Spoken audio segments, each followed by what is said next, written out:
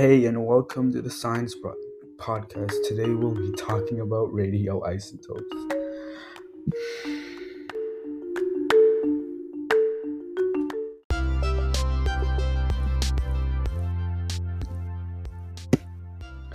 Radioisotopes are radioactive isotopes of an element. They can also be defined as atoms that contain an unstable combination of neutrons, protons, or excess energy in their nucleus. The unstable nucleus of a radioisotope can occur naturally or be created artificially by altering the atom. In some cases, a nuclear reactor is used to produce radioisotopes. The best known example of this naturally occurring radioisotope is uranium. The radioisotope we'll be focused on today in this podcast is cobalt 60. I have a medical professional here to further explain cobalt 60 and its functions. Good evening, Dr. Hussein.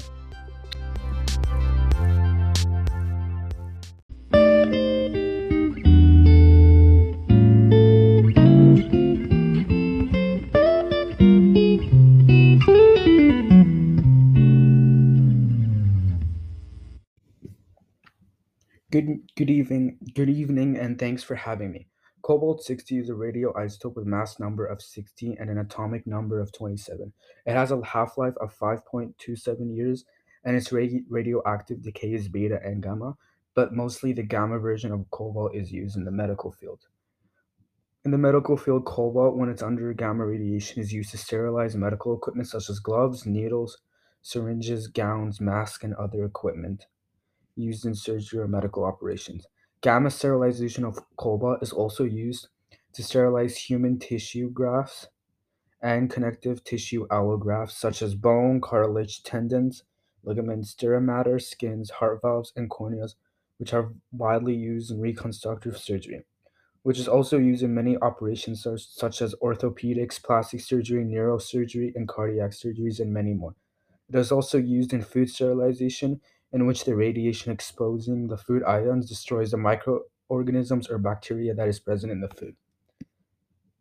The gamma irradiation process of cobalt 60 is used to kill microscopic organisms on different products, including bacteria. Gamma radiation is generated by cobalt 60 and emits high energy protons, which is effective for sterilizing things.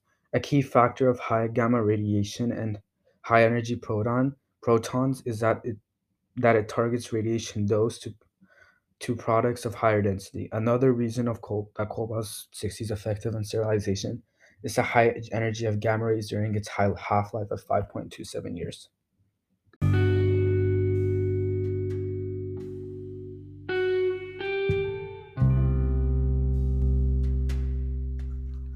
Wow, that is very interesting. Who knew a useless metal could be so important?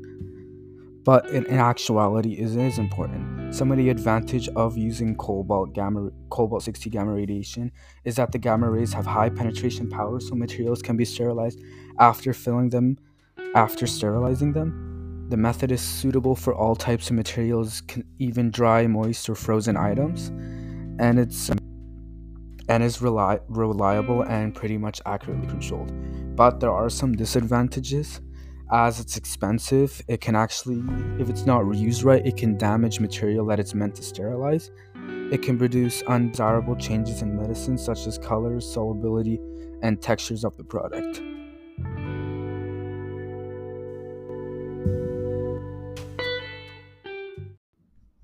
And that is it for the first and last episode of this podcast. See you soon.